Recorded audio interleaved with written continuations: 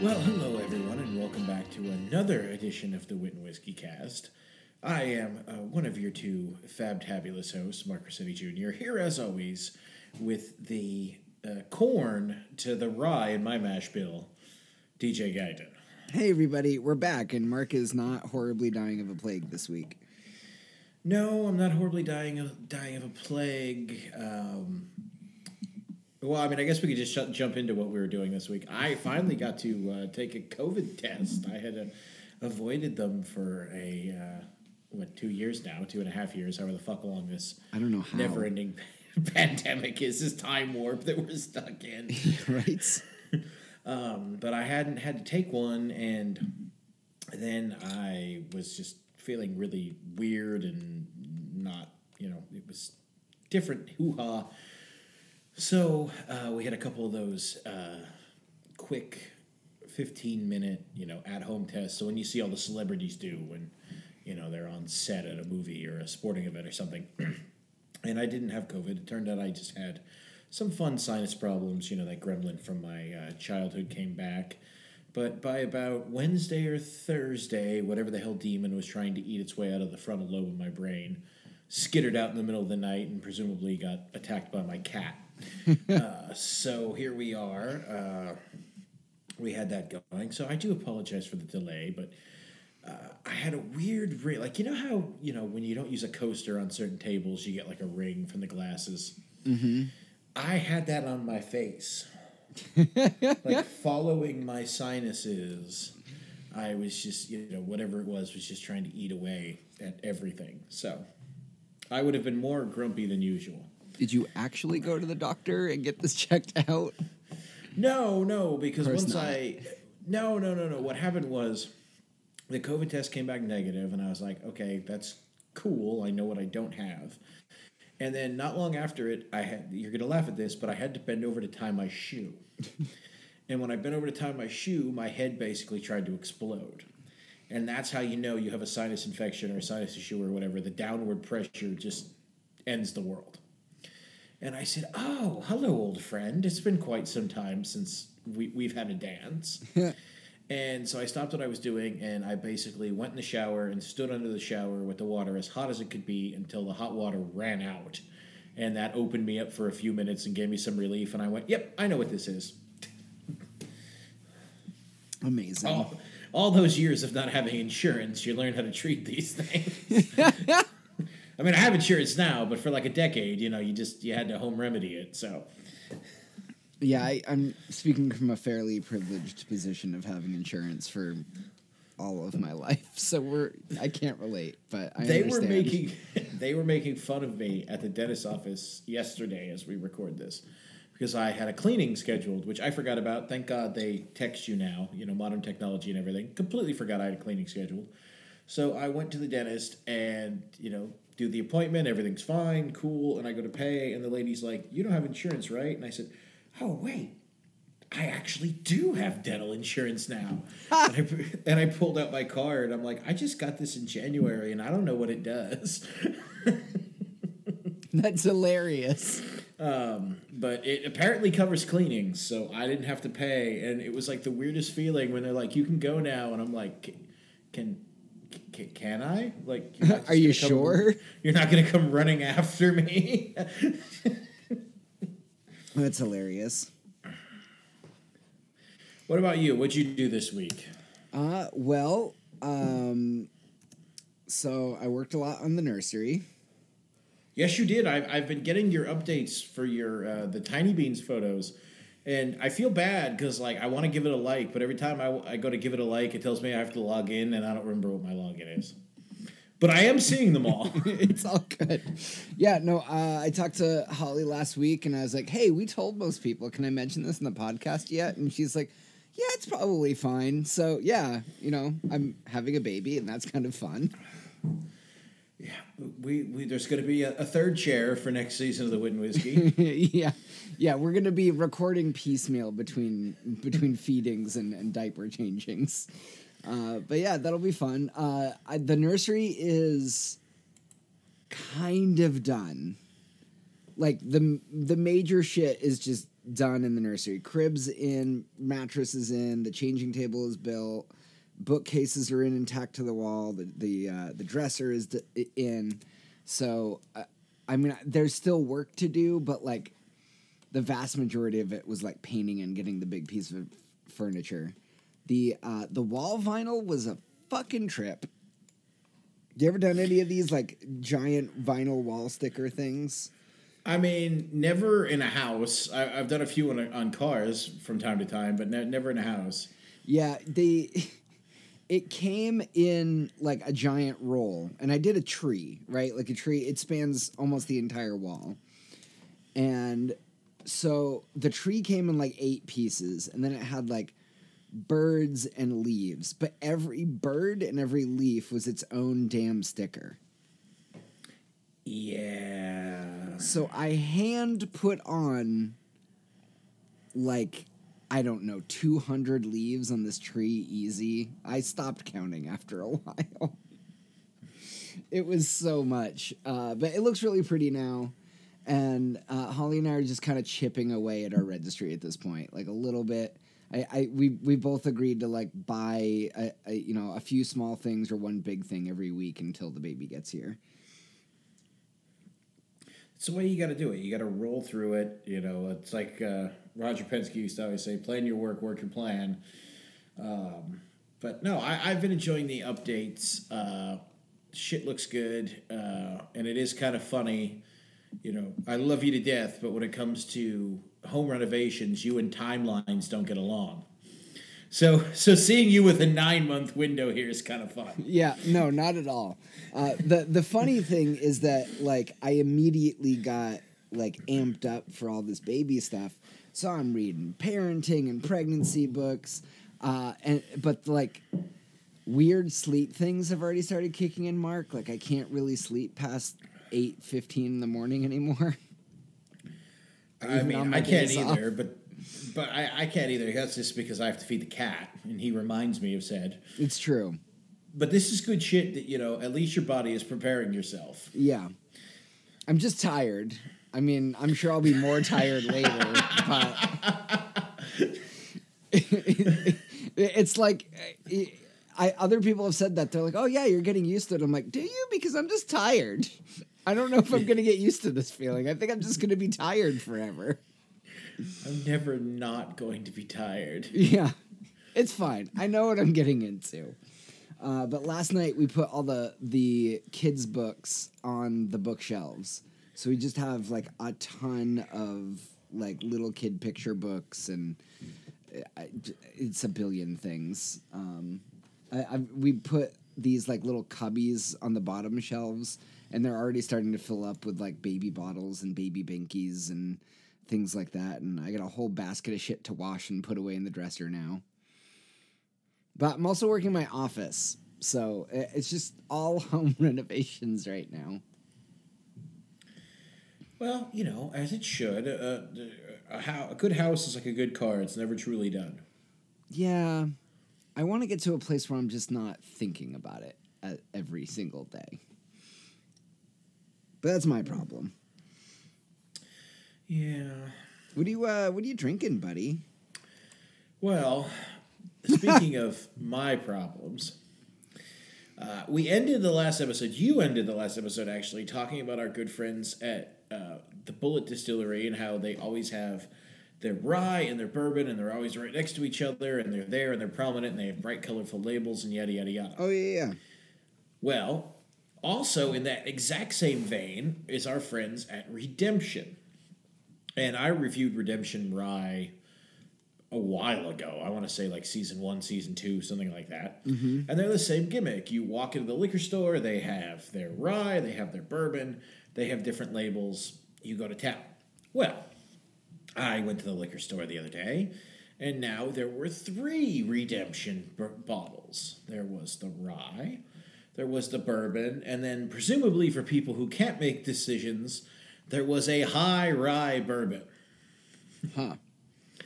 And, you know, the label's got a hell of an elevator speech. It's got a hell of a sales pitch. Redemption is bringing back rye to its pre-prohibition glory. Remember, we were just talking about this in our Whiskey and Whiskey episode. It's like the biggest whiskey gimmick there is. Right? Our high rye bourbon whiskey is made with corn and a high content of rye to ensure complexity and balance. Join us in the rye revival. And they give you right on the bottle the mash bill. 60% corn, 36% rye, and 4% barley. Now, when you have people like me that, drink 100% rye, 75% rye, 80% rye, this is nothing. 36%, you laugh. But as we talked about in Whiskey and Whiskey, this is a really high rye mash bill for just a straight bourbon. Yes. So I said, okay, you know what? We're going to try it. It's pretty new. From what I've gleaned off the Redemption website, they've only been bottling it since 2020, so it's not even a full 2 years old. All right. And, it checks a lot of the right boxes. We already went over the mash bill. That's good. They don't have a certified age statement, but their website claims that most bottles are 2.5 years old, which, of course, you can't get that certified, so that's why there's no age statement on it. But, so we'll say around 2.5 years old. It's 92 proof, so it's got a nice balance, and it wasn't that expensive. It was only like $28, $30, something like that. So, okay. But I just don't like it. And, I want to. It's just, the problem is, it doesn't know whether it wants to be a bourbon or a rye. And so because of that, it fails at both. Mm-hmm. They talk on the bottle about balance. This is not balanced at all. You get your usual, corn and char and oak notes from the bourbon right in the beginning. Then you get a really solid rye bite, and then you just get a really long burn. And, if you didn't know any better, if I just put a glass of this in front of you and said, drink it, you would think it was stronger than 92 proof. Not because, you could sit here and drink it, and you're not going to get, hammered off of 2 glasses or anything like that. But it tastes like the finish is like turpentine. It just burns. And I like a good fiery whiskey, but there's no reason for something, I don't want to say this weak, but there's no reason for something this proof to burn this much. Yeah. And there's no balance, there's no complexity to it. I've seen a lot of things online when I was looking this up, because when I first bought it, I was curious about it. I've seen a lot of things online with this, with the freaking hashtag. I saved it in my notes. Here it is. Hashtag respect the bottom shelf. I don't know if this is necessarily bottom shelf. I mean, we've drank some shit on this show during our tasting the well segments. Has. Yeah. It's not that bad, but I don't know. It's just I was disappointed with it. It's just it literally is the meme, and I don't even know what show it's from, but it literally is the meme. I don't know what I was expecting, but I wasn't expecting this. But, at $30, if it's something that you at least piques your curiosity like it piqued mine, you're not going to lose a lot of money on it. And I'm sure, I'm drinking it straight here. I have it on my Whiskey Stones. It probably wouldn't be bad in a cocktail. You could probably mellow it out. That's fair. Yeah, I feel like that's my struggle with things that try to cross into a couple of things. It tends to dilute it. Yeah, and it's just, jack of all trades, master of none, as they say. What about you? What are you drinking? I fell for the gimmick, man. Well, so did I after that review, but go ahead. So I did, for the first time ever, buy myself a whiskey that was in a cardboard tube. Okay. Because I was talking about Irish whiskeys the week before, and I went to the store and I was like, none of these are really grabbing me except for the giant, really expensive one that I don't want to buy just yet. And then I was kind of looking at the scotches, and a lot of scotches are in these nice display tubes or display boxes, and right on the edge were a couple of Irish whiskeys. So I picked myself up a bottle of the Tyrconnell single malt Irish whiskey in its own tube. And after buying my first tube whiskey, I don't really care about the gimmick. I don't really get the point of having a tube. It seems to take up more room on the shelf that I could be putting other bottles in that space. So, that being said, it's a pretty good whiskey. I do enjoy it. It's a single malt. It's fairly smooth, but it doesn't get rid of the burn completely, which is nice. It's an Irish, so all around, I like Irishes. Mark doesn't because he's a Philistine. Yes. But they're good. It's definitely got a woody taste, but nowhere near like Woodford Reserve or something like that. There's a little bit of honey on the palate, but definitely getting a fair amount of malt. Because as we did talk, there's a lot of last time. There's a lot of malted barley in Irish whiskeys. So yeah, it's really good. It's single malt, single pot. I don't really have anything crazy to say about it, but I do find it pretty interesting that it's the name of the horse that ran the National Produce Stakes. I don't really know too much about the history here, but I guess the story goes back to like 1876. And, a horse won, and they named the whiskey after it. But yeah, it's pretty good. It is only $45 a bottle. It's 80 proof. It's pretty decent. If you're looking for something a little bit higher up on the shelf, and those cardboard tubes aren't scaring you away, definitely check this one out. You made me laugh when you were talking about it. Just was taking up room. In our senior year of college, friend of the show, Lou and I were roommates. And the way we had our apartment set up, basically, there was like a half wall. So my desk was surrounded on 3 sides by walls. And so I basically used those walls to be like a makeshift bookshelf for 2 of those sides. And then I had a couple of bottles of, the whiskeys I was drinking, which at the time were nowhere near, what it is now. Yeah. But I remember somebody gave me a bottle of Glenfiddich. Yeah. And it came in the triangle tube. And I loved the tube, but it was it just fucked everything on the desk up. Yeah. Yeah, I took it out of the tube. I looked at it. I looked at the tube, and then I just threw the tube out. I was like, "There's no point to this. Why the tube?" In the hole you go. Yeah, it turns out it's all just marketing. Yeah. Well, you gave me a great segue for whiskey news. Oh? Because I found something that is not only all just marketing, it involves tubes. Oh, no. Don't ask me how I stumbled across this, because I honestly don't remember. But there is a company called Daneson, Daneson, and they make various flavored designer toothpicks. Yes, you heard me correctly. And so you can buy a 2-pack, which you get 2 tubes in this pack. One is a single malt Scotch flavored, and the other is bourbon flavored. And there's only 2, like 2 toothpicks. No. There's 2 tubes. Within each tube, you have 12 toothpicks of the flavor. That's still not that many toothpicks. Well, for 24 toothpicks, do you want to guess how much without shipping?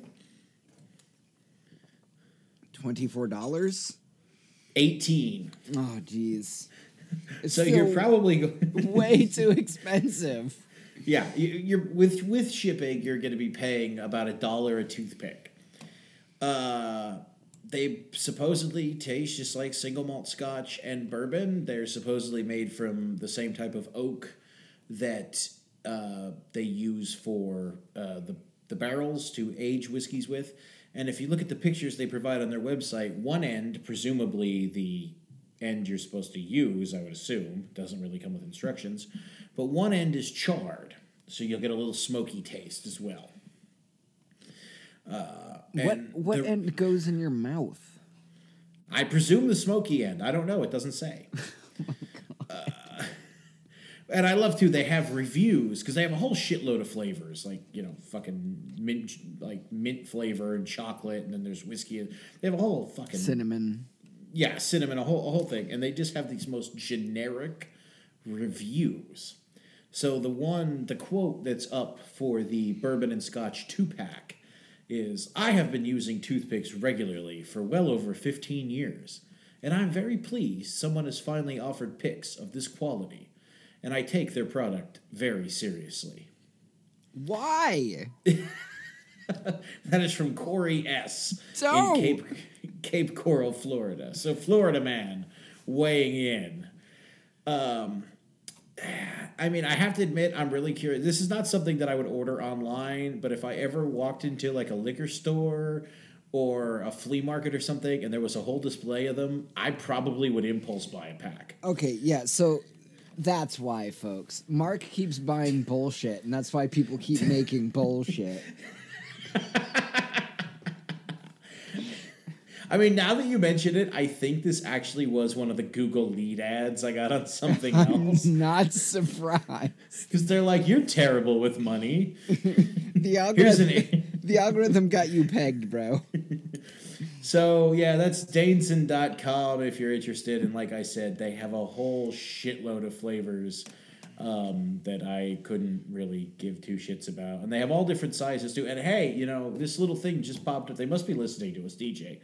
I got a little pop-up, how they have those, like, live tech support, can I help you bullshit things? Yeah. Well, it was one of those style things, and it just came up. If you order $50 or more of our product, we can do it in 4 interest-free payments. Yeah, because you said money. Yeah. So I'm going to close this window. But that's Whiskey News this week. Don't get me wrong, I'm pretty much a functioning alcoholic, but I don't know if I need to clean my teeth with booze. No, you don't. You know what you need to clean your teeth with? A toothbrush. Maybe some floss picks. Because it's 2022 and we don't use toothpicks anymore. I use floss picks, so yeah. But hey, if you're that hard up, Listerine has alcohol in it. I mean, come on. I mean, I have a bottle of Listerine, but it's mostly for when I get out of bed in the morning.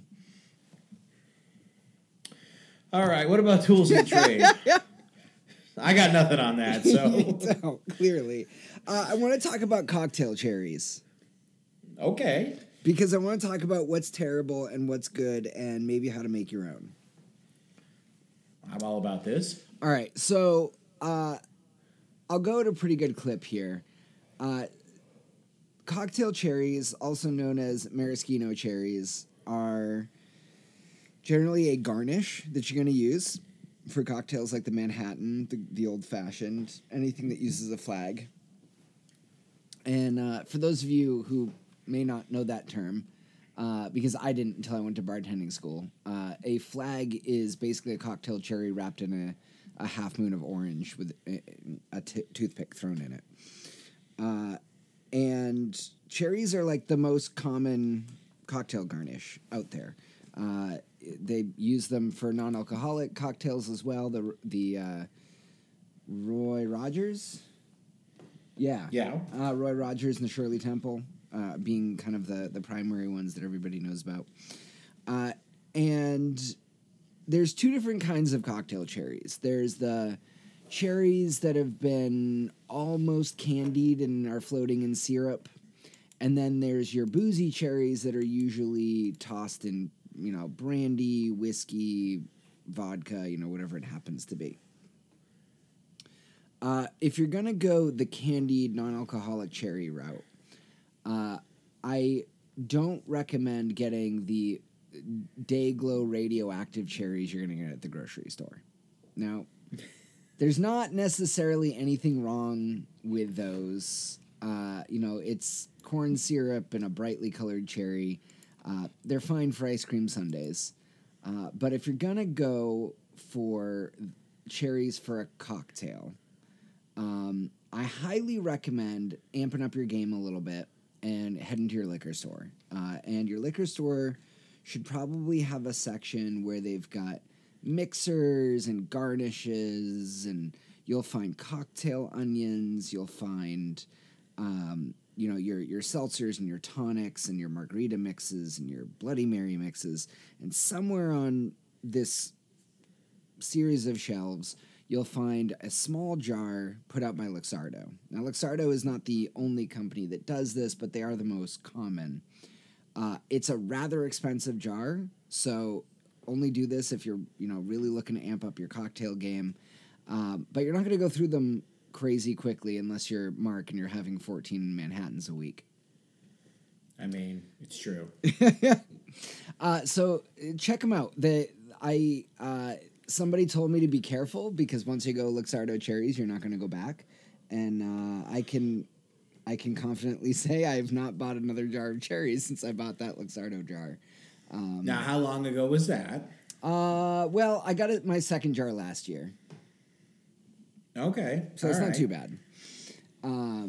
So, yeah, I mean, they last me, like a jar will last me 10 to 12 months.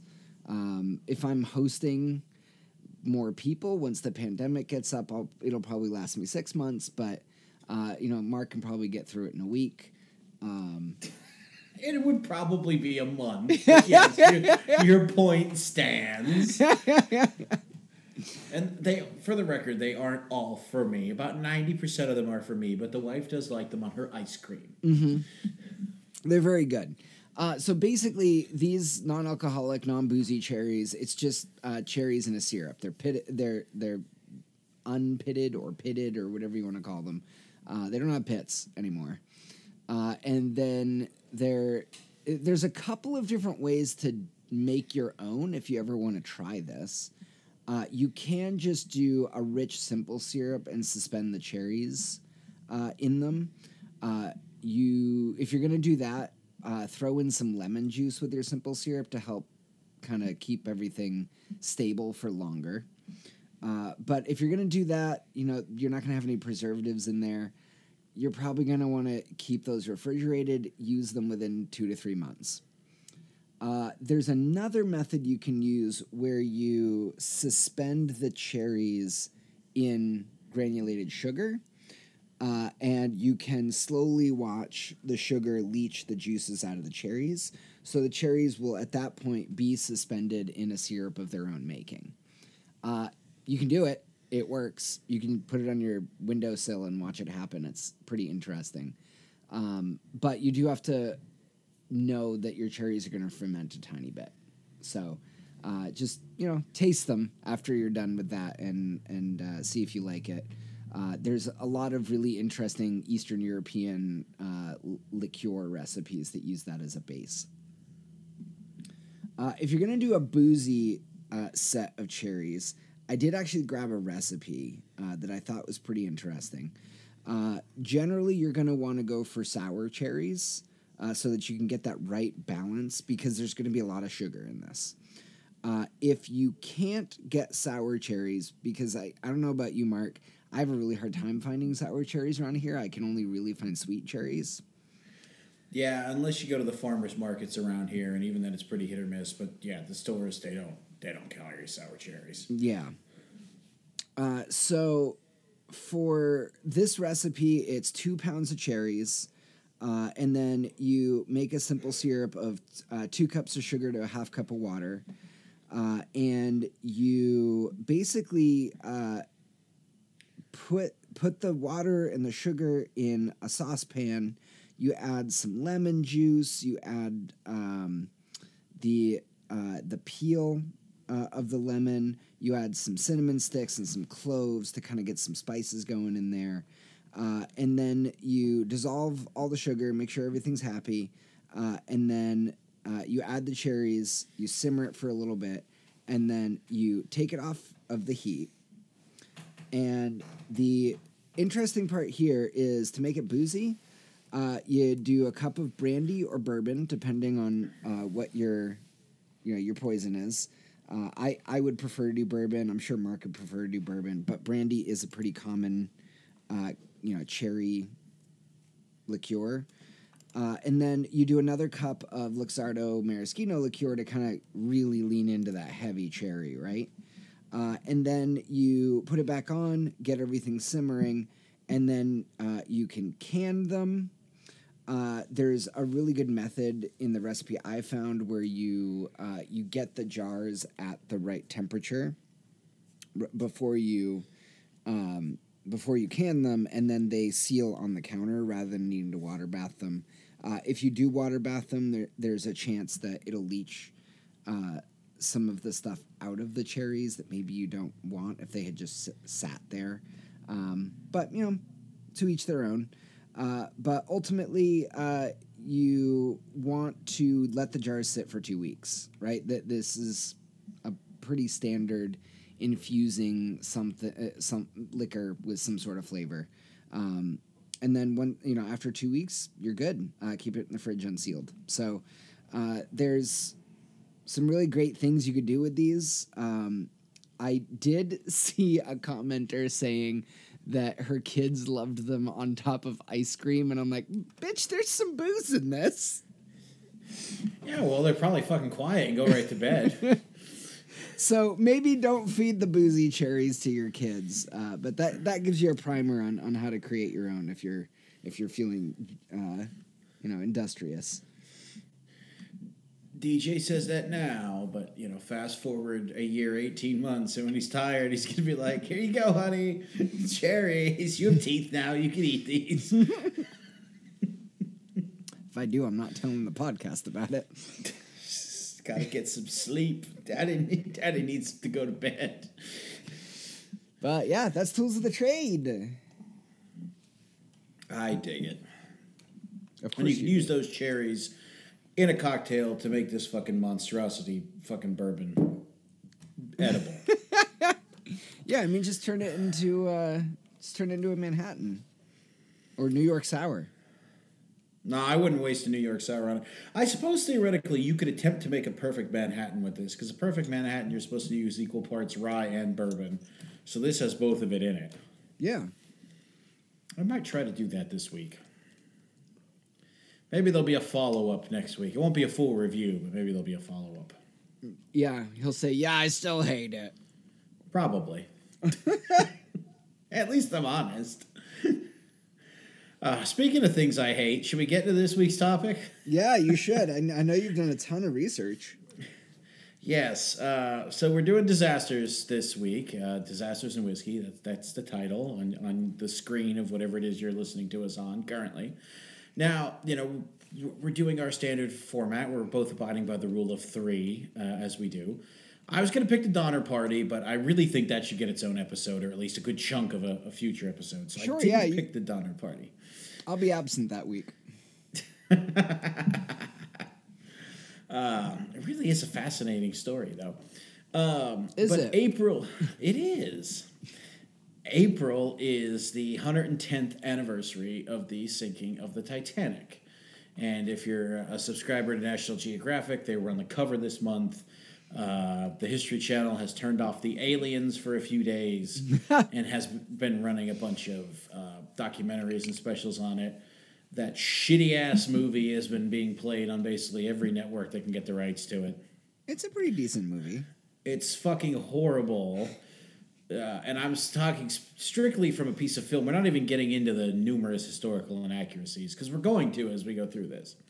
But because of that, we're doing disasters. So I'm going to talk about the Titanic. I've done a ton of research on the Titanic, both for this and for the other podcast I'm on that I'm not allowed to talk about.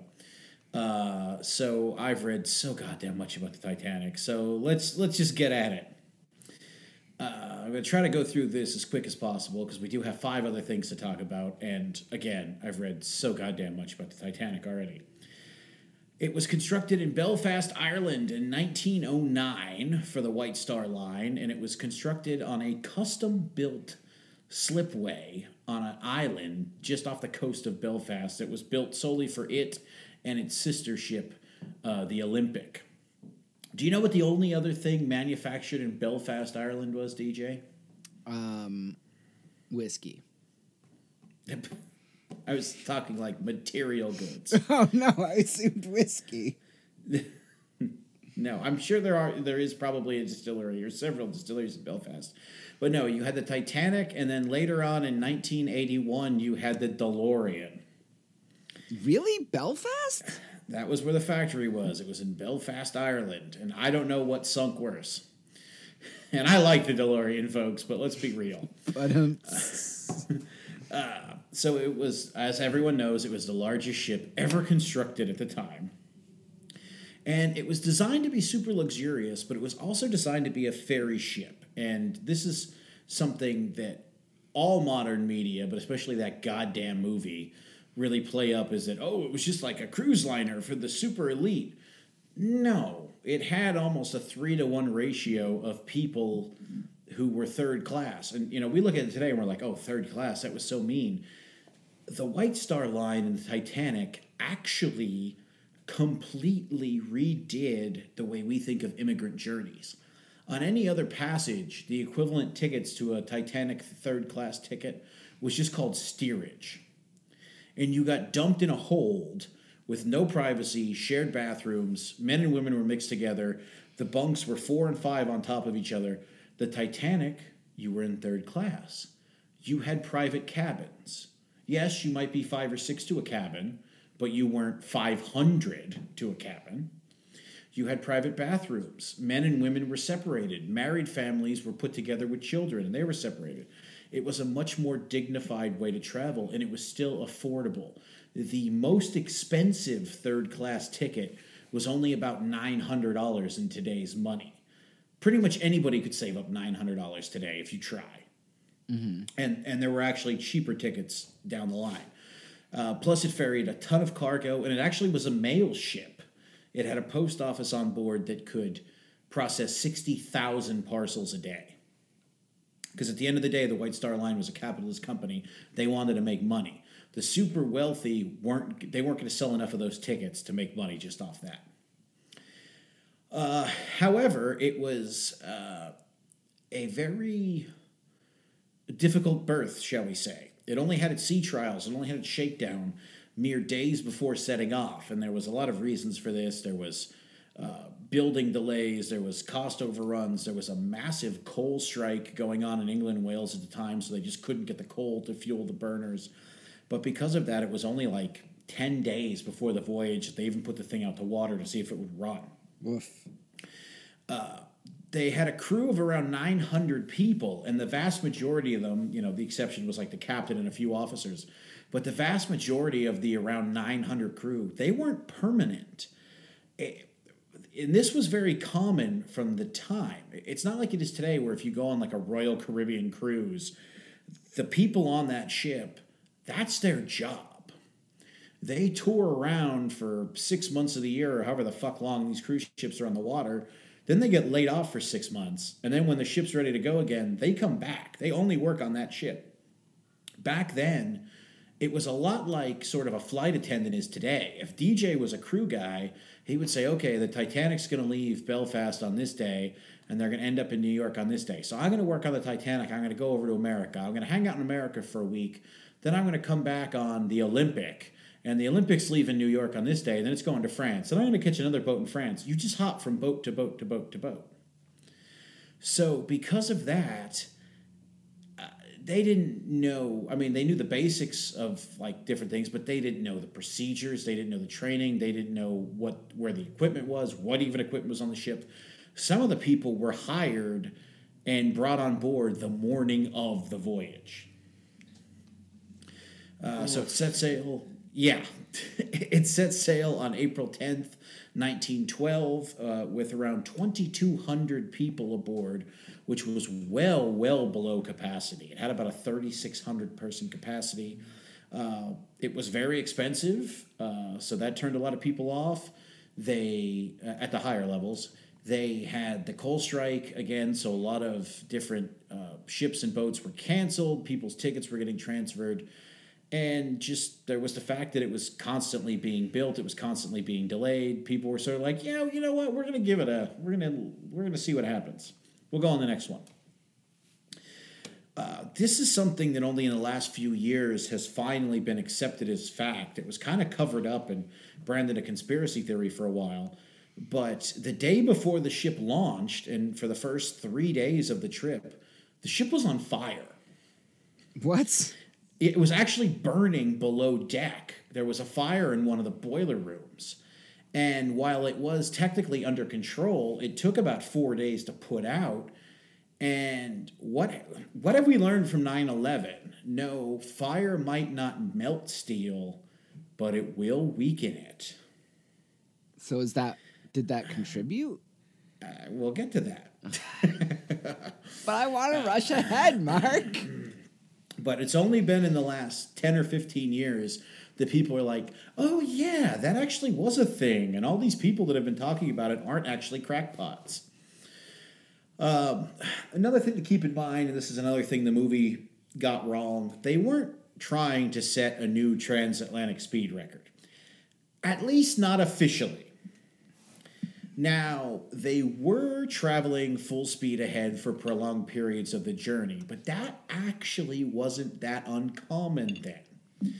Because, there's the famous line that, not even God himself could sink the ship when talking about the Titanic, right? Well, that was what they claimed. But the thing was, it wasn't just the Titanic. The general accepted knowledge of the time from both captains and engineers and shipbuilders, this wasn't just owners, was that almost any modern ship couldn't be sunk unless you attacked it, unless you shot at it. You couldn't hit anything that would sink a ship. Modern shipbuilding had evolved to the point where you couldn't do anything to it. And there was a few stories that brought this on. A few ships had collided into each other and had been okay. There was a captain just a few years before the Titanic who may or may not have been intoxicated. He saw an iceberg. It was too late to turn. He said, to hell with it. He went full speed ahead and cut the iceberg in half. He drove through it. The ship was damaged, but it didn't sink. That was mostly because the iceberg was melting and was weaker, but they didn't know that at the time. So the idea was, well, you'll just go full speed ahead, and whatever you hit, you'll fuck it up way worse than whatever it'll do to you. So they were chugging along, WFO, as we used to say in racing, wide fucking open, as they were going through what is still called to this day Iceberg Alley. I mean, I don't want to sound too Fox News when I say this, but big chunks of glaciers floating through the ocean is nothing new. That was a well-known problem in 1912, and they were in the heart of it. So when they get to April 14th, which is when it sank, there was a nearby steamship doing the same run, Europe to New York, called the Californian. And there were so many icebergs in the area in the North Atlantic, because basically they were going to do kind of the same route that planes do today. They were going to go across the North Atlantic and then come down Newfoundland and then go to New York. And the Californian had stopped for the night. And they were like, there's just too many fucking icebergs. It's too dark. We're going to wait till the morning and we're going to reevaluate what's going on. And they were ahead of the Titanic. And so they radioed to the Titanic and they said, this is fucking bullshit. Like, you guys are nuts. Slow the fuck down. Shut off for the night. We're done. Wait till the morning. We'll figure it out together. And the way wireless sets worked back then was it was almost kind of like a party line if you were on the same channel. But because they were so new, if you were a passenger, you could request a wireless transmission to one of the different hubs. So, like, if DJ's on the Titanic, he could say, hey, wire my buddy Bill over in New York. Oh, hey, Bill, we're on the water. Ha, ha, ha, fuck you. Just whatever you want. And they would do it. So every night, the poor radio man would just have to go through all these messages that he would have to broadcast on the vain hope that someone on the other end was listening. And on the fateful night of the sinking, he had 66 messages to get through. And he was about halfway through them when the Californian came in over the top of him and started saying, hey, there's all these icebergs here, we're going to do this, blah, blah, blah, blah, blah. And he famously started screaming at him, hey, shut the hell up, will ya? Did he really? Yes. Oh, my God. He says, yeah, shut the hell up, will ya? I got to finish these messages, blah, blah, blah, blah, blah. We're not worried about any of that. What a douche. So the radio officer on the Californian was just kind of like, well, fuck you then. He didn't say that, but he turned his radio off and he went to bed. Oh, God. Remember this later. It'll be important. So, just before midnight on the 14th, the iceberg directly in the path of the Titanic, which is still just fucking chugging along, is noticed from the crow's nest and is radioed down. The captain, realizing that they're going to hit it, decides he's going to turn. Now, again, remember the story we said earlier? He probably should have hit it head on. Would it have helped? Who knows? But it probably wouldn't have done any worse. So they decide to turn. So they begin turning the ship, and they're way too close to avoid hitting it. So what actually happened was the iceberg went down the side of the Titanic.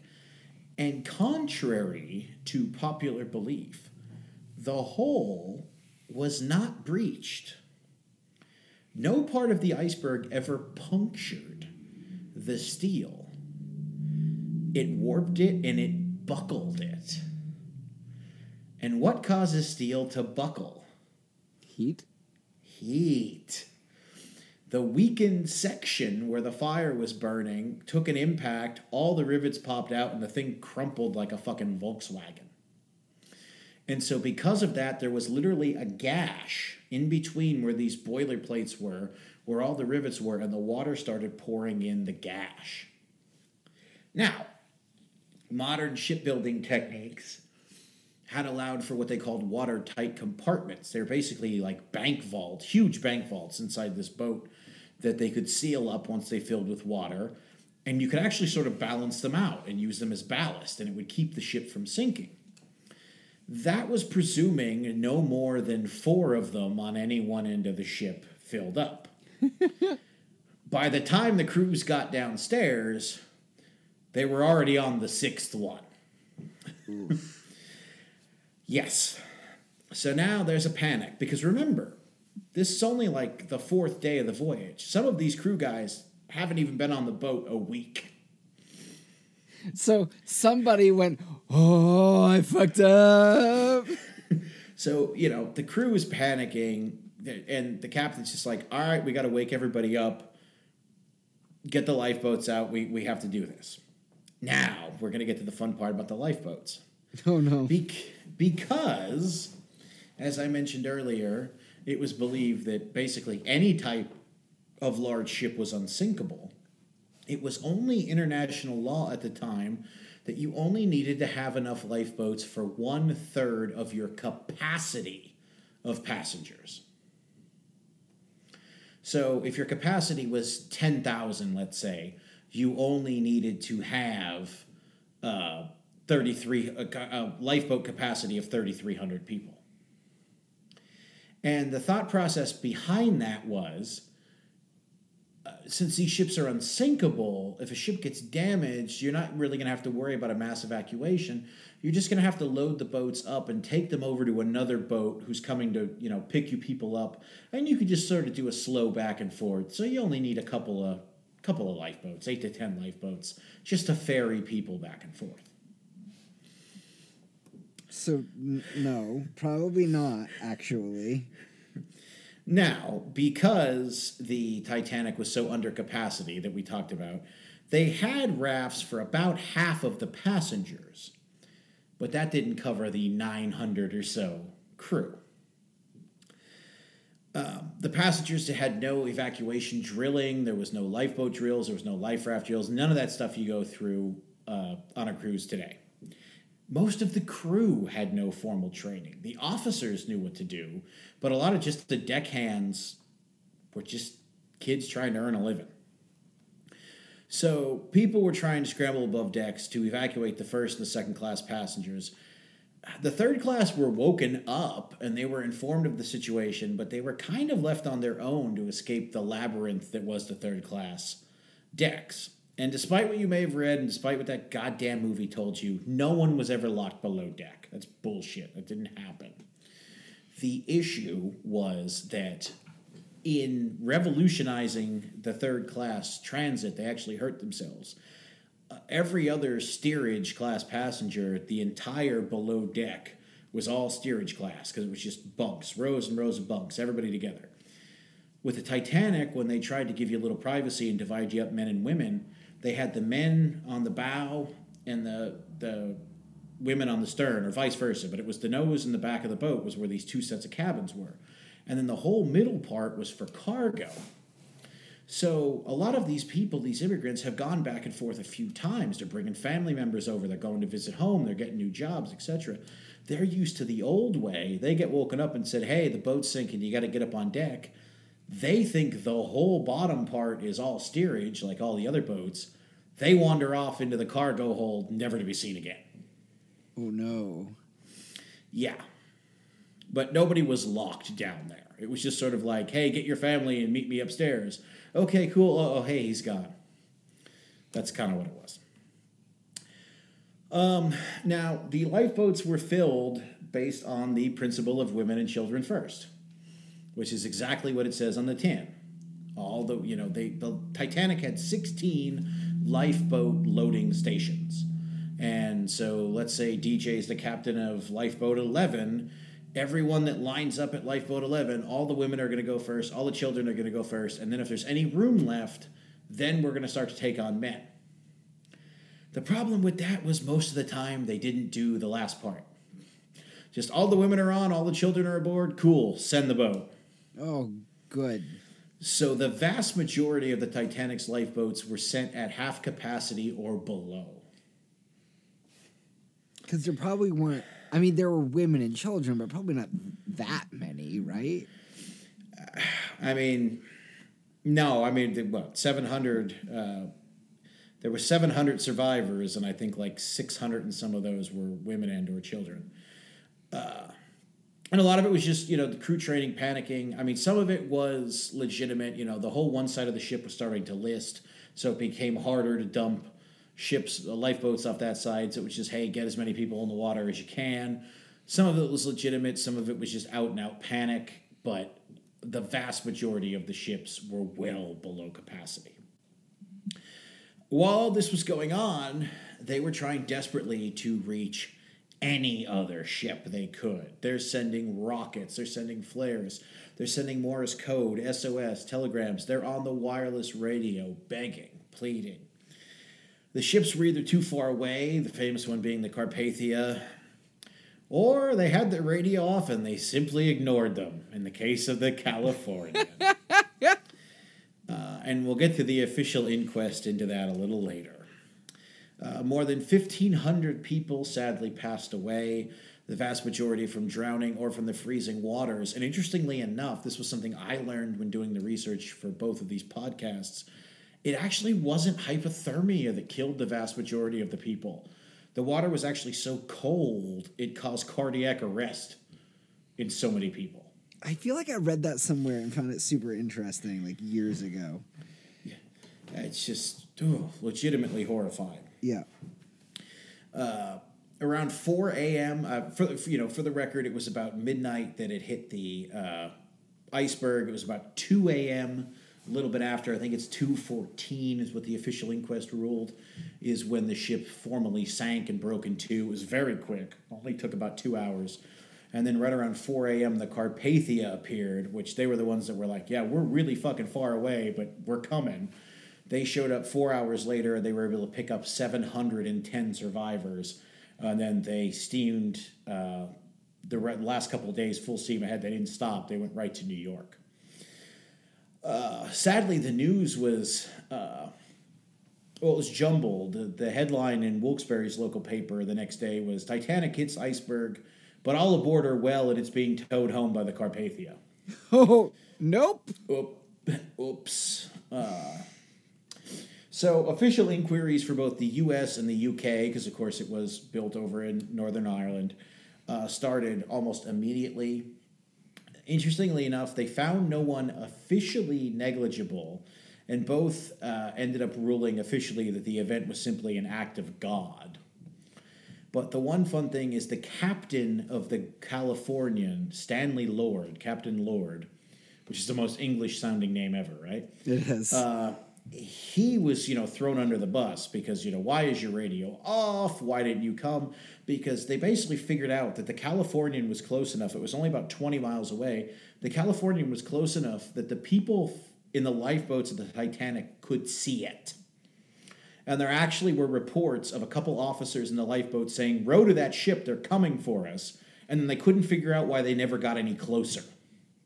Because it was heading away from them? Well, it just was ignoring them. And so because of all this, he was thrown through the mud. He was villainized, but they never formally charged him with anything under the Maritime Code. And since they never formally charged him with anything, he couldn't appeal anything. So he had his name dragged through the mud with no legal recourse. And he basically spent the rest of his life, and his children spent the rest of his life trying to get his name cleared, which was kind of interesting. Was it was he aware that the radio guy went to bed?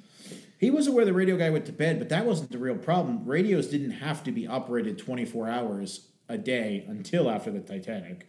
The problem was his crew came to him and was like, yeah, there's a lot of flares out there. And he from another ship, and he's like, oh, that's just fireworks. And they're like, no, they're the warning flares. And he just said to them, what color are they? And they said, well, there are no color. It's like white. And he said, all right, and then just went back to bed. Okay, well, to be fair, fucker. Which I don't know I never found out. I did try to look into what color he was hoping for and what that significance He was hoping for shut up and let me sleep. Yeah, pretty much. But I never found anything like that. But so he wasn't able to clear his name. Interestingly enough, the family of the one lifeboat officer, they were able to sue James Cameron, and they won for that scene in Titanic when the guy pulls out a gun and just starts shooting people on the deck of the Titanic. Because that was total bullshit. And that never even came close to happening. A few guns were fired in the air, but nowhere near people. Did the band go down with the boat?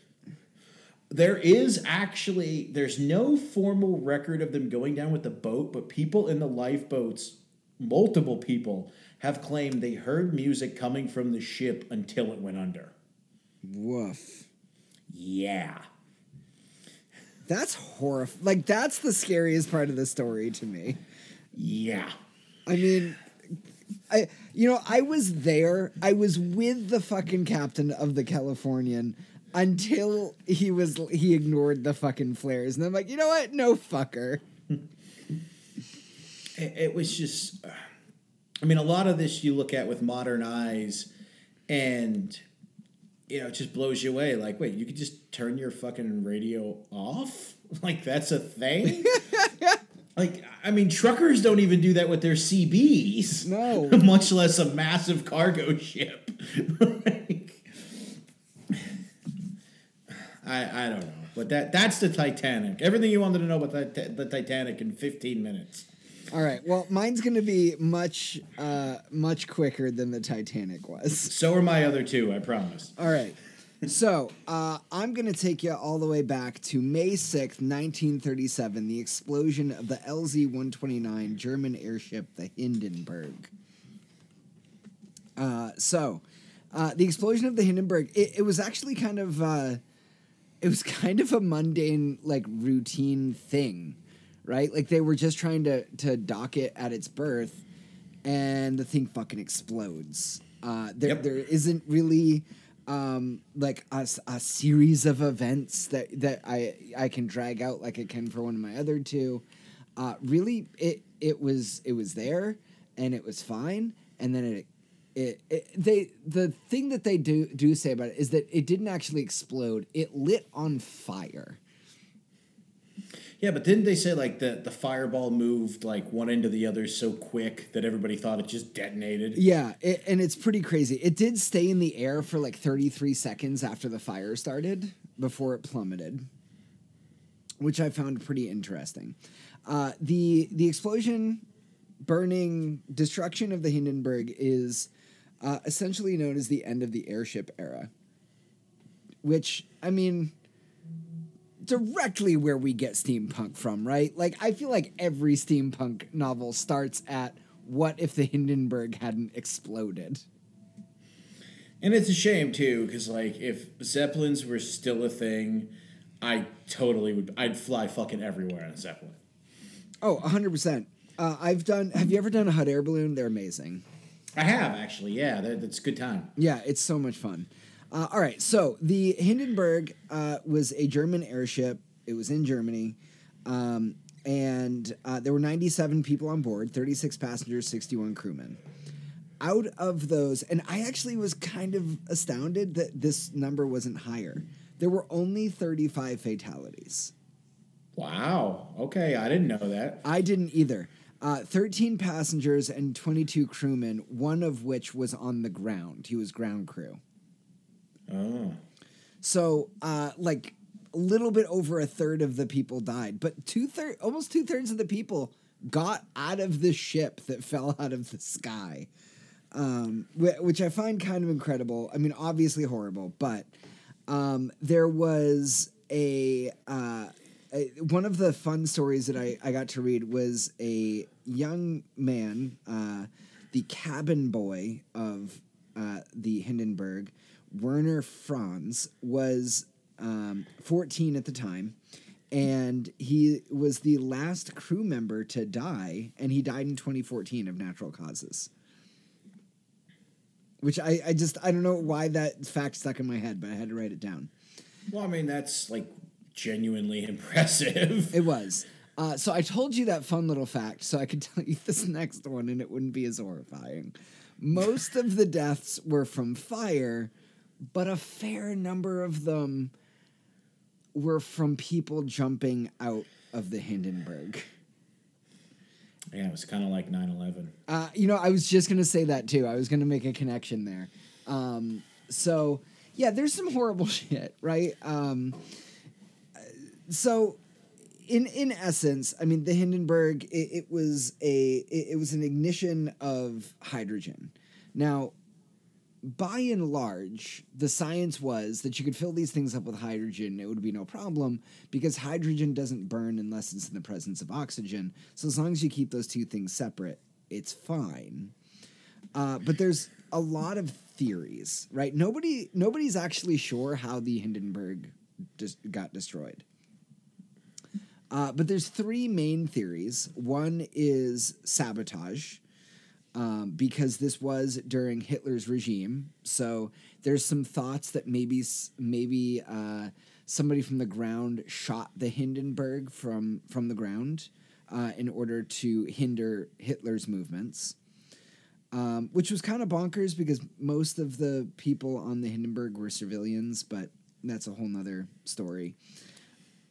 There were thoughts that there was a German acrobat who might have sabotaged the Hindenburg from inside the crew cabin because he suspiciously went out to feed a dog that he was bringing back for his son way more times than maybe somebody should. There were thoughts that maybe there was a rigger who was in the rigging of the Hindenburg at the time of the fire and was sabotaging it. One of the more prevalent theories of what caused it was static electricity. These airships were meant to be constructed in a way where static charges would be spread out across the hull so that they would dissipate before they could cause any problems. But repairs to them over time and the material that they would use to like fix seals and things like that, were causing those static shocks to build up. And ultimately, the covering had some graphite in it. There was some aluminum plating to reflect light. There are thoughts that maybe there was some contact where there shouldn't have been, and something may have created a circuit where a static buildup ignited a spark. There was also something else that was kind of mysterious and no one's been able to completely explain, because while they weren't really in the middle of a thunderstorm. There were some thunder and lightning off into the distance. But right before the fire, an arc of blue light was seen at the rear of the ship, and there is the third big prevailing thought is that a lightning strike basically blew at the sky high, which I thought was really, really interesting. Still to this day, they don't really know. They've done a ton of more analysis on it. But, a fair amount of people survived and were able to get out. It did start to list starboard. So some people tried to escape that way, and that's, where they got caught and burned. A lot of injuries. There were a lot of burn injuries. Some people died at the scene. Others died in hospital, like up to 4 or 5 days later. So it was pretty rough. But yeah, effectively ended airships. It's why I think I read somewhere that there's only like 2 or 3 blimps in operation today, and one of them is the Goodyear blimp. Yeah, and like basically that's been grandfathered in like to so many different fucking, because it's basically just a national treasure. Yeah. The Hindenburg was interesting because, at least off the top of my head, I can't think of another. Was this the first mass casualty event that was widely caught on film? It was, yeah. And it was also like one of the first like mass casualty events of like a technology that really kind of like killed the technology completely, right? Like plane crashes have not killed the airplane, but this killed airship culture. Like this is largely seen as a pivotal point in the technological and scientific development of our race, because we didn't continue with fucking airships. But yeah, it was caught on camera. There are pictures of the Hindenburg going down. There are eyewitness accounts from all around, because it's an airship. Like, you can fucking see it. People like looking at them. So, yeah. Pretty incredible. Fucking wild. What's your next one? All right, my next one is one we actually talked about briefly. We touched on briefly in our Ancient Rome series, but it's Mount Vesuvius. Yes. So it's a volcano that erupted in Italy in 79 CE, and it actually began about 17 years earlier. It was initially unsettled by an earthquake in that region. Italy, still to this day, a lot of seismic activity. So in 62 CE, there was a major earthquake in the area. It was so big, in fact, that some of the buildings in around Vesuvius hadn't actually been repaired from the earlier earthquake 17 years earlier. This eruption was preceded by several smaller earthquakes that were ignored by pretty much everyone as like normal. Like, yeah, this happens. That one wasn't. Kind of like what you see in LA today.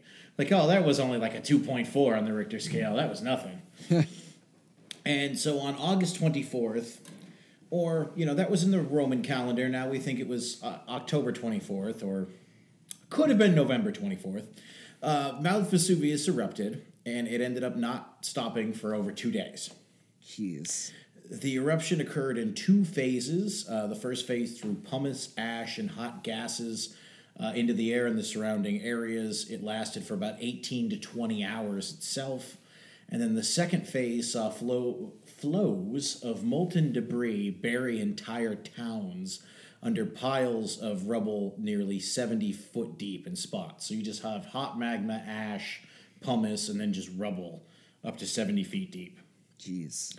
Temperatures are believed to have peaked at just over 680 degrees Fahrenheit. And the explosion threw debris several hundred feet into the air and several miles distance-wise. This thing was like literally biblical. Like, the Romans understandably thought the world was ending because you had all this going on. There were multiple tsunamis across the Mediterranean. Earthquakes shook all of Italy and into the Alps. The lava flows were seen at night from dozens of miles away and were actually just thought to be fires in the distance. Besides Pompeii, which was the famous one that everybody knows about today, many other towns were damaged or simply wiped off the map, including Herculaneum, Mycenium, and Oplontis. There was a few other ones, but those are the bigger ones. Every living thing was buried and suffocated under layers and layers of rock and ash. Nothing survived. Human, animal, plant, it didn't matter. This eruption was so devastating that even to this day, there are a handful of types of eruptions. Like when seismologists and volcanoists go and study things, they list what type of an eruption it is. And there actually is a Vesuvian type.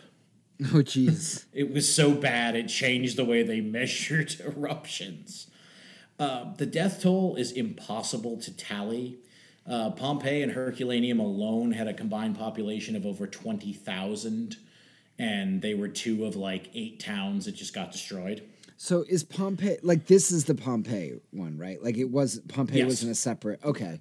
No, this is the Pompeii one. We have very few reports or accounts of survivors. We have some. The most famous is from Pliny the Younger. Pliny the Elder actually saw it all going on in the middle of the 2 days, ran towards Pompeii, and got killed. Oh, Jesus. He did like the reverse Bruce Wayne in Man of Steel. I didn't know that's how Pliny died. Yeah, that's how Pliny the Elder died. Pliny the Younger got the fuck out of Dodge and wrote a book about it. But Pliny the Elder went to Pompeii and died. Just over 1,500 bodies are preserved in ash castings in both Pompeii and Herculaneum. Basically, everybody's seen photos of that. I mean, the cities, now that they've been excavated, are completely preserved, and they're our best window into the way a smallish Roman town looked. You have your bakeries, you have your houses, you have your water mills, you have your brothels, and then you have the plaster casts of people doing their normal everyday thing. I mean, how many times a week does the image of the masturbator get shared? Jesus. It just is what it is. But yeah, Mount Vesuvius literally changed the world. And, we talked about it in our Ancient Rome series. Romans loved to record things. They loved to record their own history. You literally see for a while, like, before Vesuvius and after Vesuvius. Like, they use it as a reference point. Jesus. So, I mean, did people not see it coming? People, they saw the earthquakes, but there hadn't been. I mean, Mount Vesuvius was active. I think in the Ancient Rome series, we went through how many times it erupted, but they were never anywhere near this, and they usually had more of a warning. And I mean, yes, they did have warnings. They had the smaller quakes, they had the smaller tremors, they had the big earthquake that was 17 years later. I mean, with today's seismograph technology and everything, we could have read that earlier one and been like, hey, there's something big here that is letting off steam. Back then, they didn't think anything of it. They had a few small tremors. They're like, oh, okay. And literally, the accounts you read, the mountain literally exploded. Like, it was shorter. I mean, not like hundreds of feet, but it's like noticeably shorter than what it was. Like, the top of it just blew the fuck off. Man. Yeah. All right, what's your second one? My second one is 3 Mile Island. Hey, that's by me. Yeah. So 3 Mile Island was a nuclear power plant in Pennsylvania, and it basically had 2 reactors, and the second one melted down starting at 4 a.m. on March 28th, 1979. And I'm kind of glad that you took the Titanic, because it gave me a chance with 3 Mile Island to talk about another aspect of how stupid people were. Yeah, there's a lot to go around with this one. There are. So on a scale of 7, 3 Mile Island was considered a level 5 accident with wider consequences. It was largely due to a malfunctioning manual valve in the secondary feedwater cooling system. So basically, there was meant to be, there was supposed to be a valve that shut. It didn't. It just kept dumping water, and the people in. I think the first valve closed, and then there was a second valve that stayed open and just kept dumping water. But the first valve they couldn't get open, and it malfunctioned, and the core started to heat up. The techs just couldn't figure it out. Like they just, for whatever reason, they didn't read it as the right, as a malfunction with the cooling system. So they did something they shouldn't and dumped water. And due to the way this failure happened with the valves, 250,000 gallons of radioactive water just dumped out onto the floor of the containment building. Oh. Yeah, just nasty, right? And people the techs didn't know what to do, and people were trying to like hush it up that night, and there was all sorts of weird shit happening. But ultimately, the emergency cooling system, it's supposed to dump water into the core to try and cool stuff down. But the tech misread the error and shut off the cooling system. We don't need this. No. So it was like a series of like crazy bullshit where like one system failed, and then a dude made the second system fail, and then the backup system failed. So like it was all going bad. 250,000 gallons of water just hanging out on the floor of the containment building, and a sump pump went, oh fuck, it shouldn't be wet here. And it pumped the radioactive water to an auxiliary building that didn't have the same protections as the containment building. And the auxiliary building vented radioactive steam into the atmosphere. Yep. Now, that venting just keeps fucking happening. Like, the auxiliary building keeps venting things. The techs keep inadvertently venting shit to the atmosphere. It's just not good. Like, I can't tell you how many times I'm reading up on 3 Mile Island, and it goes, yep, here's another timestamp, and somebody vented some more fucking radioactive steam out. And what you're supposed to do is you're supposed to de-radioactive, like you're supposed to cycle the water and clean it of radioactive material and then let it evaporate. So there's procedures for shit like this that just weren't really followed. So the radioactive steam just keeps getting vented. Radioactive air just keeps getting vented. And it's 2.5 days before the company that's running the reactors and the government finally fucking go, oh shit, and they evacuate pregnant women and children 10 miles in a 10-mile radius. They eventually evacuate everybody and just kind of wait to see what fucking happens. So it's not great. Unit 2 melted down, and they were able to contain it. It took weeks of like testing and containment and cleanup and all sorts of crazy bullshit.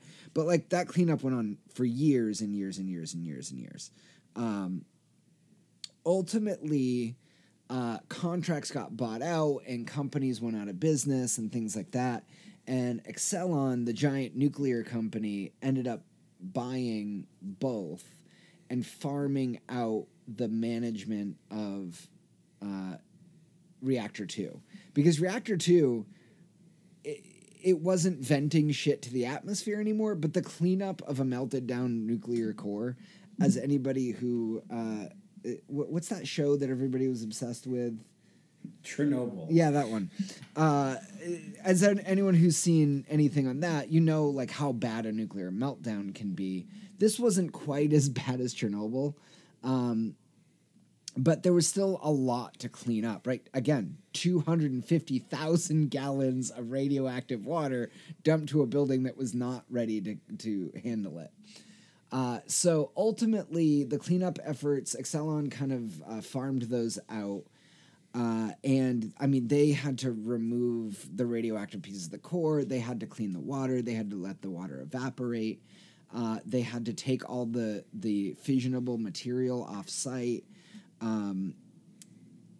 Ultimately, all of 3 Mile Island is now shut down. It shut down officially in 2019, before the pandemic started. And the effects are kind of hard to nail down, but 3 Mile Island and Chernobyl are both kind of the leader events that led to the beginning of the decline of nuclear power, right? We still have nuclear power running a lot across the world today, but nobody's making new nuclear power plants anymore. Like, it's not really a thing. We're looking for other energy. I think we've gone back to like coal and oil and shit like that, which is its own. I'm not making any political statements here. But radiation in a 10-mile radius around the reactor, it let out, depending on who you talked to and how close you were, people in a 10-mile radius were exposed to either the radiation of an X-ray or about, all at once, a third of a year of normal radiation intake. So not crazy, right? Nobody's got melting skin because of 3 Mile Island. Yeah, it's not like, the first people that went into Chernobyl that died the next day. Yeah. But it's not great. No, it's not great. And they were able to contain a lot of it, which is good. There are some studies that have been done that did some predictive models on what the radiation would have been and have shown that it could have led to a significant uptick in cases of leukemia. But again, we don't have definitive proof or studies around that right now. But I mean, it's pretty significant. 3 Mile Island definitely was at the forefront of, holy fuck, maybe we should stop building these things near people. Yeah, I believe, I'm not 100%, but I believe the second reactor, because they're, as you said, it was 2 units, and then they actually were building a third during when the meltdown occurred that they never finished. But I believe the second unit at 3 Mile Island was actually the last reactor to go online in America. I think so. Yeah, that makes sense. I mean, we've got one close to where I live. Yeah, we have one here. We have one 20 minutes away in Berwick. Yeah. But it was, I think, a little bit before. I want to say it was like 75 or 76. It was around the same time. Because the 70s was the big nuclear boom. Have you ever seen the video when they finally put a camera in the core? No. Of 3 Mile Island? Yeah. I haven't. It was like years and years later. I want to say it was like in the mid-90s. And, it's just like one of those, like a fancier version of it, but it's essentially one of those cameras like the plumbers use where it's on the end of a snake. Yeah. And it's just going, and you're like, oh, yeah, okay, this is what I imagine a nuclear reactor would look like. It's, it's just metal and concrete. And then they get about halfway down, and everything is just gone. Yeah. Like, it's just black and twisted and jagged, and it's like, huh. Oh, yeah, it literally melts down. Like, it's one of those things, like, of course that's why they call it a meltdown, but until you see it, you're like, huh. It's impressive. It led to an interesting theory and kind of an understanding of complex systems that we just didn't really have before, and it's the concept of a normal accident. And it's why things that are this complex have a lot of failover and backup systems and shit like that.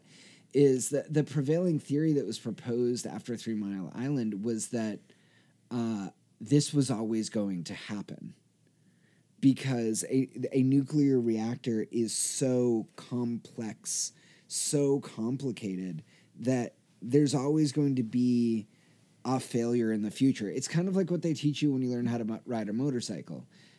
It's not if you're going to fall, it's when you're going to fall. And because these systems are so complex, something will fail and something catastrophic will happen. It's kind of pessimistic, but it is kind of the prevailing understanding now. Yeah, well, I mean, it's the same thing with planes. Every system has a backup, every backup has a backup, and every one of those backups has an emergency because eventually one of them's just going to fall out of the fucking sky. So true.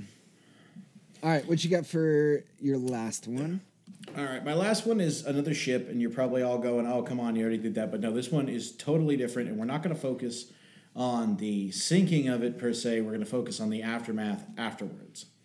And it's the USS Indianapolis, which was a World War II warship.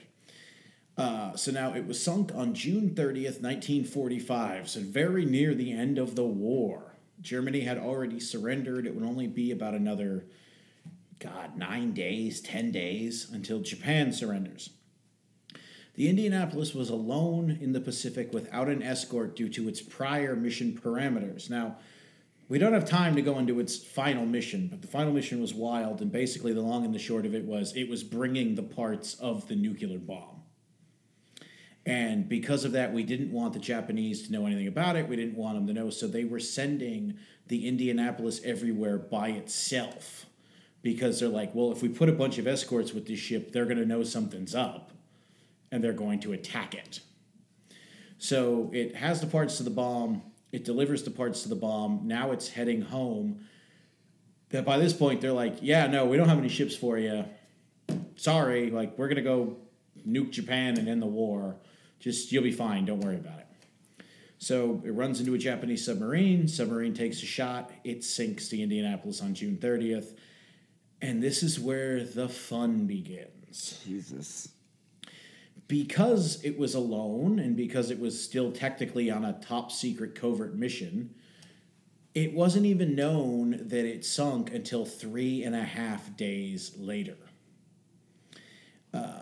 When it was just a plane found its oil slick. The first rescue ships did not arrive until the middle of the 4th day.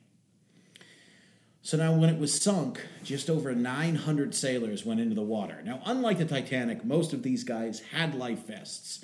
Some of them even had lifeboats. A lot of them had no life jackets, but a lot of them had them, and a lot of them, some even had lifeboats. Not a lot of them did, but some did. Over the 3 days, they would fight dehydration during the day, sun poisoning during the day, because they're just out there cooking, floating in the water, and then hypothermia at night, because the ocean's a lot like the desert. There's no atmosphere or anything. So as warm as it fucking gets during the day, it gets just that cold at night. Oof. They're floating in fuel oil. They're floating in engine oil. They're floating in phosphorus and gunpowder and all these other chemicals from where the ship went down. And it was a long streak because, of course, they're drifting. You know, the ocean, you move around. I'm going to butcher this. Hypernatremia, which is actually salt poisoning. This became a major issue as they went on because they're just sinking. They're literally constantly in water. Even though you have a life jacket, you're still in water. So imagine, you know, when you're in the pool too long, or if you take a bath and you start to prune, just imagine that for 4 days straight with no break, but you're also absorbing salt. Oof. Sleep deprivation was a big thing. Mild starvation because they had almost no rations. The biggest threat, however, is my greatest fear, the sharks. Yeah, this is why I don't swim in the ocean. Yeah, there was lots of blood in the water. There was lots of explosions that they heard. So literally hundreds of tiger sharks began circling the group. They began picking off the dead and wounded one by one, which of course only led to more blood, which led to feeding frenzies. And then they began attacking the survivors, which by this point, again, they're dehydrated, they're hungry, they're delirious. Now they're starting to get paranoid. They can't sleep because when they sleep, they stop moving. Shark pulls them under. So men began hallucinating. They would see like standard mirages. They would think people were trying to attack them. They would think there was planes in the air, both friendly and enemy. It was awful. Several just committed suicide out and out, either by actively stabbing themselves, drowning themselves, or just letting themselves be taken by sharks willingly. Other people attacked their friends. Some even killed their friends. There were reports from survivors, although they never really were confirmed, of cannibalism. And all this is only over 4 days. Now, it's very traumatizing 4 days. but it was all only over 4 days. From the just over 900 that initially went into the water, only 316 survived, and 2 of those died in hospital. So really only 314 survived. The death toll from sharks alone is estimated at about 150. National Geographic actually had a thing with Discovery during Shark Week one year. They were partnering up, and this is recorded as the worst instance of shark attacks ever. They think there was something like 300 or 350 tiger sharks in the area. Jesus. Which is just absolutely fucking horrifying. So and not it a all fan. kind of, not a fan, no. And it kind of gets glossed over because, the Hiroshima mission was successful, and then the war ended up ending, and we ended up winning. So this is all just sort of like, yeah, well, it was worth it. Hey, which just no, not a fan. All right, I'm going to take us out on a happier note. Take us out on a happier note, please. All right. So I'm taking you back to July 9th, 1958 at 10:15 at night, Pacific time in Alaska. Cool. This is known as the Lituya Bay earthquake and mega tsunami. I don't like that mega in there, but keep going. It is known as the largest recorded mega tsunami in modern time. There were no casualties whatsoever for this event. So legitimately amazing. So an earthquake was measured at 8.2 on the Richter scale. And the earthquake struck the Fairweather Fault. It's an active transform fault between the North American and Pacific plates that is right here in this bay. And this bay is bonkers looking. I realize this is an audio-only medium, and I can't really show pictures. But this bay is known for having tsunamis.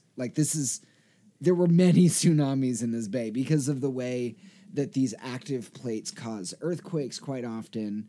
And there's actually a debate as to whether the landslide that happened because of the earthquake or the earthquake itself was what caused this tsunami. Probably a little bit of column A and a little bit of column B.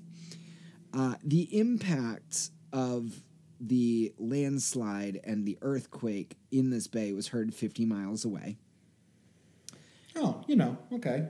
The earthquake triggered a rock slide of 90 million tons of earth that dropped 100 feet into the water of the bay. 90 million tons. That's a lot of rock. It displaced water and created a mega tsunami that washed out trees at the exit of the bay at a max height of 1,720 feet, taller than the Empire State Building. Jesus. Yeah. There were eyewitness accounts. There were fishermen. There was a husband and wife fishermen who were outside the bay. The husband swore that he saw the glacier in the bay bouncing up and down because of the earthquake and saw the wave come through. There was a father and a son who were out, and the son was asleep in the boat while the father was fishing. And they saw the earth shaking, and the wave pushed them out of the bay. But the father was able to steer the boat, and they didn't capsize. So well done to him. Kind of nice, right? The long-term effects here is that this wave caused a complete reanalysis of large wave events because it, again, taller than the Empire State Building. It's I saw a graphic. It's taller than the Eiffel Tower, taller than the Empire State Building, and it could give the Burj Khalifa a run for its money. The damage that happened because of the earthquake and the subsequent wave is still visible from space today. And this happened in 1958. Okay. Yeah. So pretty cool. I mean, a disaster, right? Like it definitely changed the face of this bay. And Literally. damage. Yeah. Changed the face of the planet. But no casualties. And it wasn't man-made. So, hey, there's a win for us. Yeah, that is a great fucking way to end. It is. I like that. It is. We ran long today, ladies and gents, but we felt bad for not being around last week and wanted to give you guys a little bit extra. But also, to be fair, these were really interesting topics. So I'm glad we took the time today. And I had to read all about this about the Titanic, so you have to now too. Yeah, exactly. So thanks for listening. We'd love to get a subscribe from you if we can. Pre-save us on Spotify. Go give us that rating on iTunes if you can think of it. Those 5 stars really help move us up. We are out on the internet at the Wit and Whiskey Cast on Facebook and on Instagram. We're online, www.thewitandwhiskeycast.com. Feel free to go out there, see our photos and our blog posts. There is a no H in wit and an E in whiskey. Had to think about it for a minute there. I was going to say, that went through you for a second. It did. But we're out pretty much anywhere. We're whatever your podcatcher of choice is. We're out on Spotify, Apple Podcasts, Podbean, Listen Notes. We are releasing right here 8 a.m. on Fridays, and we do 15-episode seasons, so we still got quite a ways to go through season 5. Mark, what are we doing next week? Well, we were taught, we had a few ideas in the fire. Although before we get to that, I'm going to talk about all our podcatchers. I think we might actually be on a podcatcher that doesn't officially exist yet. What? From some of the emails and things I've got from our friends at Podbean, who help sort of host us and push our RSS feeds out other ways, I believe we may be on the new Samsung Podcasts platform. The problem is when I went to go check, because I have like everything Samsung as I sit here holding my Fold, from what I can discern, it hasn't launched yet. What? And I haven't found a way to download it if it is launched. So we may be on Samsung Podcast. We may not. We'll have more info on that. But we're coming to you from the future, apparently. That's amazing. But no, we, for next week, we had talked about possibly finishing up collecting in whiskey. But I was thinking if we want to save that for later, if we want to save part 2 for later, we could talk about food and cooking. Now, I love food. I love eating. I hate cooking. You love cooking. I can fucking talk about cooking. We don't have to, but, I've been thinking about it, and I did some cooking yesterday. I had the in-laws over, and they're like, oh, you're pretty good at this. Why don't you do this more often? I'm like, because I fucking hate it. I just fucking hate it. Well, I guess challenge accepted. I will try to wax eloquently next week and see if I can get you on board. I love how we had to twist his arm there, ladies and gentlemen. I guess. Okay. All right, we're coming at you next week. Cooking part 1 in whiskey because I can't cover that shit in just one. Yeah, no, that's gonna be a part 1. Yeah. But yeah, until next week. Oh, I'm excited now. We do want to, of course, shout out to Nuno Henry Silva for our intro and outro music. We love you, buddy. We love you, Nuno. I just heard that he's moving out to a new city, and we got to have dinner with him here local. But we wish you the best, Nuno. We hope everything goes well, and we'll look to see if we can get him on, if not this season, next season, to talk about something fun. Yeah, I'm assuming we're happy for him. Good for you, this new opportunity. Or not. If we're supposed to be sad, I'll be sad for you too. Nuno, you let me know what I'm supposed to feel for you, and I'll feel it. He's excited. I'm sad to see him leave local, but of course, I'm glad for anybody getting a new opportunity. So it'll be great for him. Well, if he's excited, I'm excited. But I will say one thing, and it's trite and it's cliche, but there has been one benefit to the pandemic. Yeah. The world has become infinitely smaller. It's true. That is the only benefit to the pandemic. It is. it's much easier to maintain digital friendships now. Yes. So, well, anyway, best luck, Nuno, and until next week, cheers. Salud.